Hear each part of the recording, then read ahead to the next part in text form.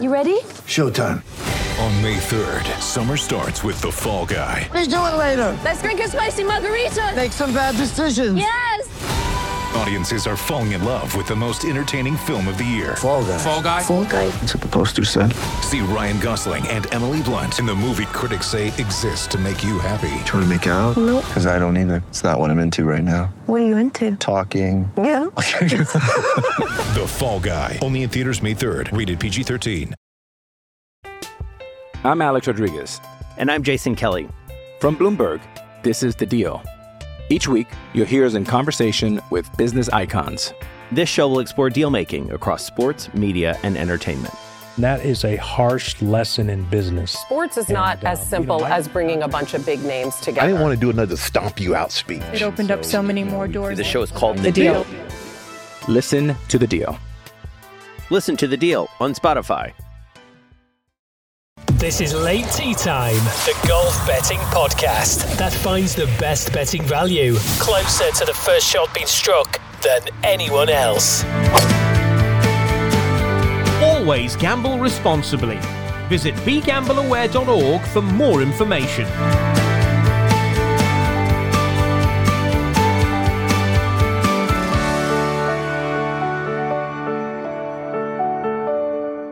Welcome to Late Tea Time at the end of day one and moving into day two of the US Open Golf. I'm David Easton, stepping into the breach, and what large breaches they are from James Butler.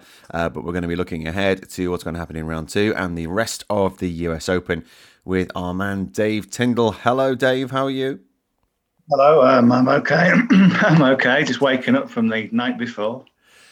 They do go on, these majors, don't they? Particularly, this is not the greatest of time zones that they're in, but it goes on a little bit later than usual. What's your feeling after day one? Yeah, that's a pretty broad question. It's weird if you didn't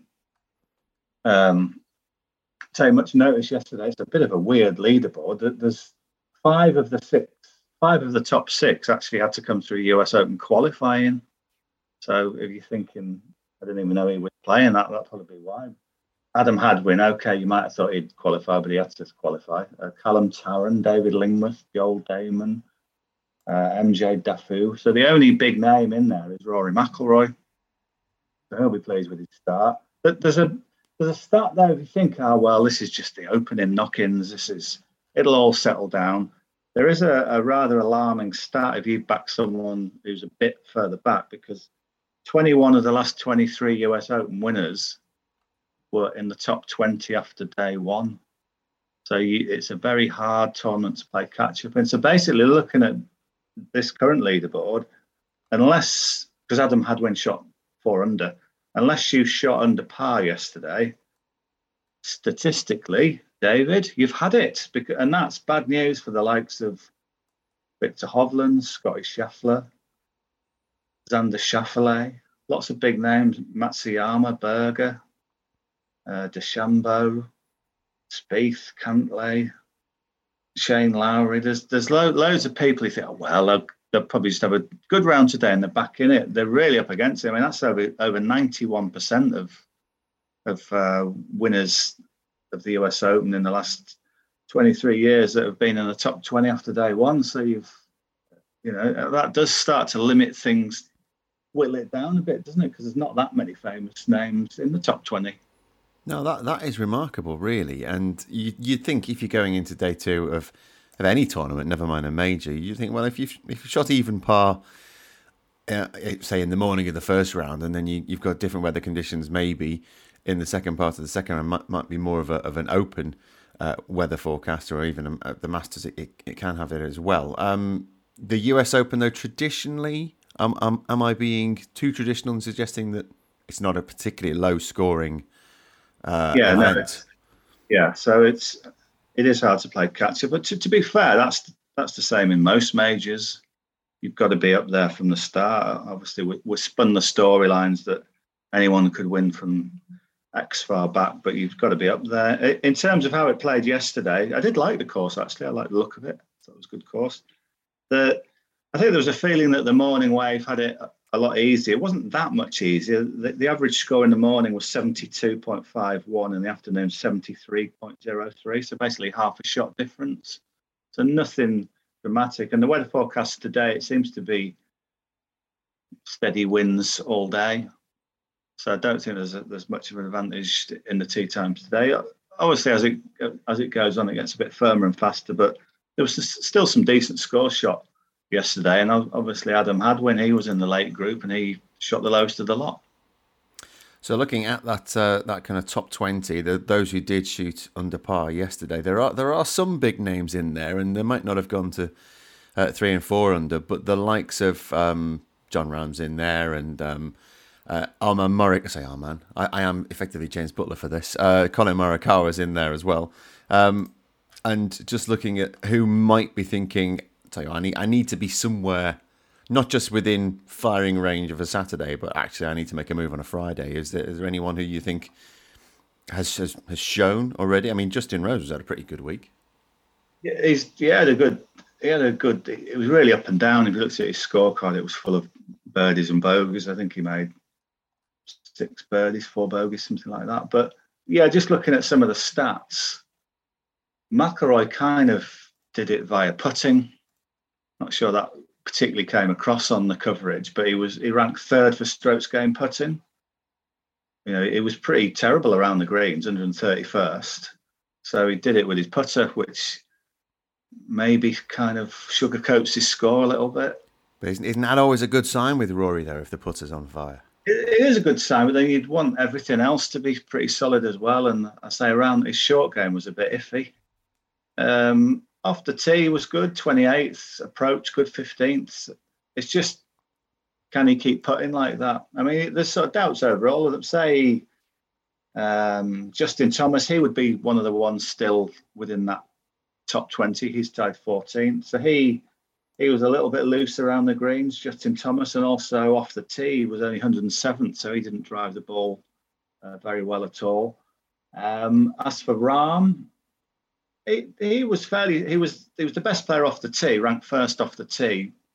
His short game wasn't quite as sharp, but I think his figures look a little bit more robust. But I guess your point was, is there anyone else in that top bunch who I think might be a bit of value? I think there is. I think there's a player who's -1, who's won a US Open in recent years and is 80-1.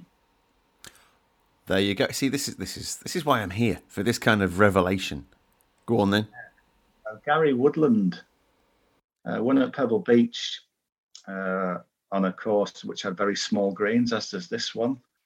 He hit the ball really well off the tee, which I think is important this week. He ranked 5th for that. 28th around the green. His short game was working. The only maybe average thing was his putter, but this isn't going to be a putting contest. This will be decided tee to green. I think that's the way US Opens normally are. The putter sort of has to come along a little bit, but it's not the be all and end all. So I thought Gary Woodland was a bit of a strange old price at 80-1. I think he's that's your value. If you look down all of that, there's a lot of these who they might be in their comfort zone for 1 round or 2 rounds, but when it comes to the crunch, then I think they'll start to fall away. But why would Gary Woodland fall away, having won the thing only 3 years ago? Does play well on firm, fast courses. You can actually get 100-1 with 5 places at Unibet, but which you might think that's the deal. For 6 places, Bet365, Sky Bet, he's 80-1. So I think he might just be one of those who hangs tough, and he's in a good position. Doesn't have to do anything incredible, but if he can just hang tough, hold his own, you could get a nice each-way price there. This is Late Tee Time, the golf betting podcast. I'm Alex Rodriguez. And I'm Jason Kelly. From Bloomberg, this is The Deal. Each week, you'll hear us in conversation with business icons. This show will explore deal-making across sports, media, and entertainment. That is a harsh lesson in business. Sports is not as simple as bringing a bunch of big names together. I didn't want to do another stomp you out speech. It opened up so many more doors. The show is called The Deal. Listen to The Deal. Listen to The Deal on Spotify. This is Late Tea Time, the last word in golf betting, with James Butler and Dave Tyndall. What's the story of this course then? Because I was just looking at Callum Tarran's round there, where he was pretty much done and dusted with scoring up and down by 10, and he parred the last 8 coming in, or the back 8. Yeah. So you've got to be and it's pretty similar with Gary Woodland, really.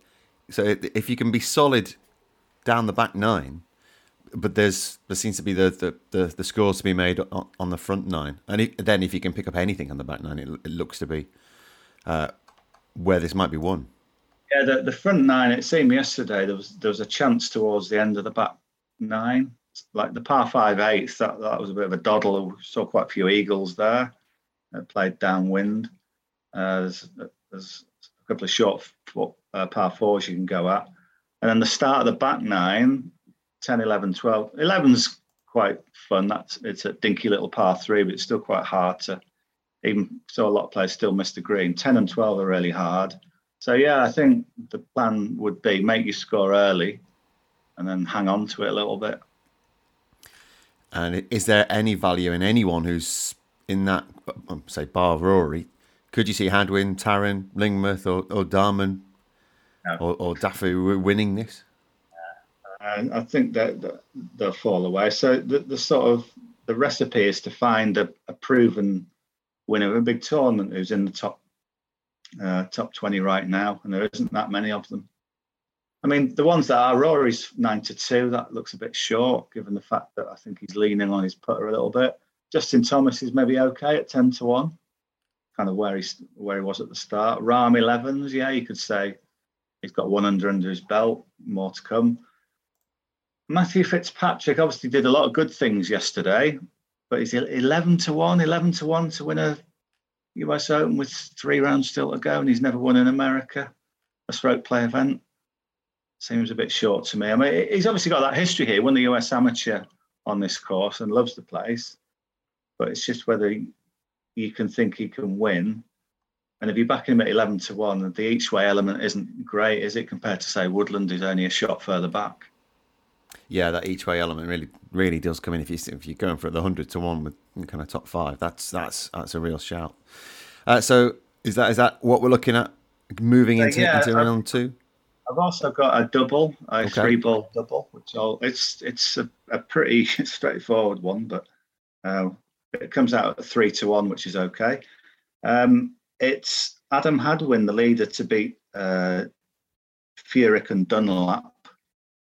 Now, Hadwin shot 4 under. Furyk, who won this tournament in 2003, he shot 4 over. Dunlap shot 8 over. So it seems a bit of a mismatch. So that, I mean, he's odds on in places. Odds against in places, which seemed a bit odd to me. Adam Hadwin. It's not like he did it by smoke and mirrors yesterday.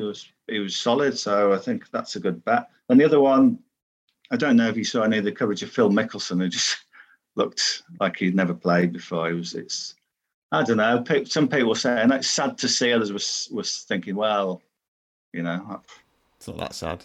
Yeah, yeah. Serves you right.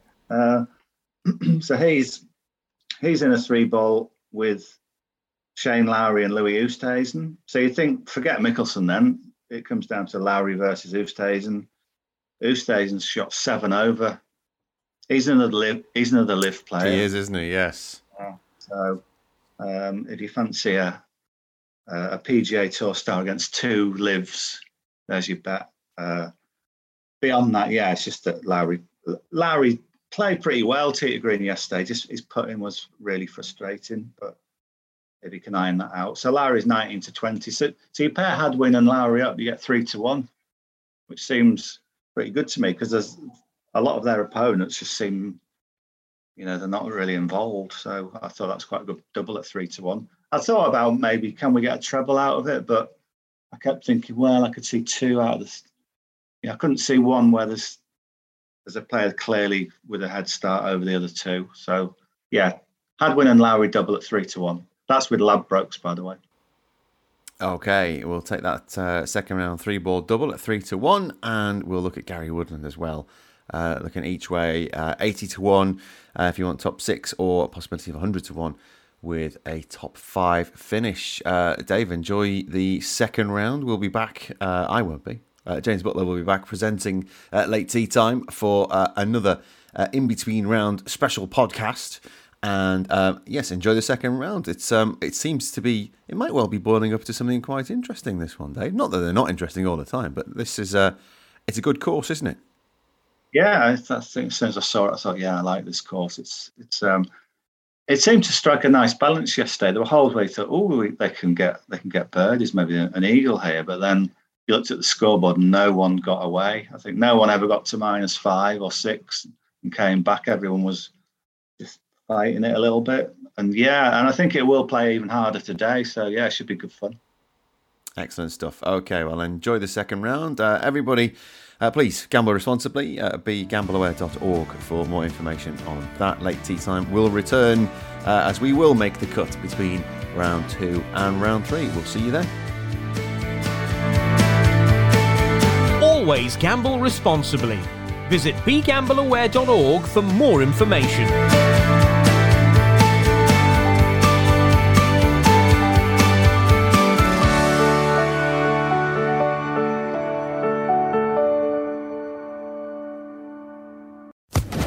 Social Podcast Network. With the Lucky Land Slots, you can get lucky just about anywhere. This is your captain speaking. We've got clear runway and the weather's fine, but we're just going to circle up here a while and get lucky. No, nothing like that. It's just these cash prizes add up quick. So I suggest you sit back, keep your tray table upright, and start getting lucky. Play for free at LuckyLandSlots.com. Are you feeling lucky? No purchase necessary. Void where prohibited by law. 18+ terms and conditions apply. See website for details.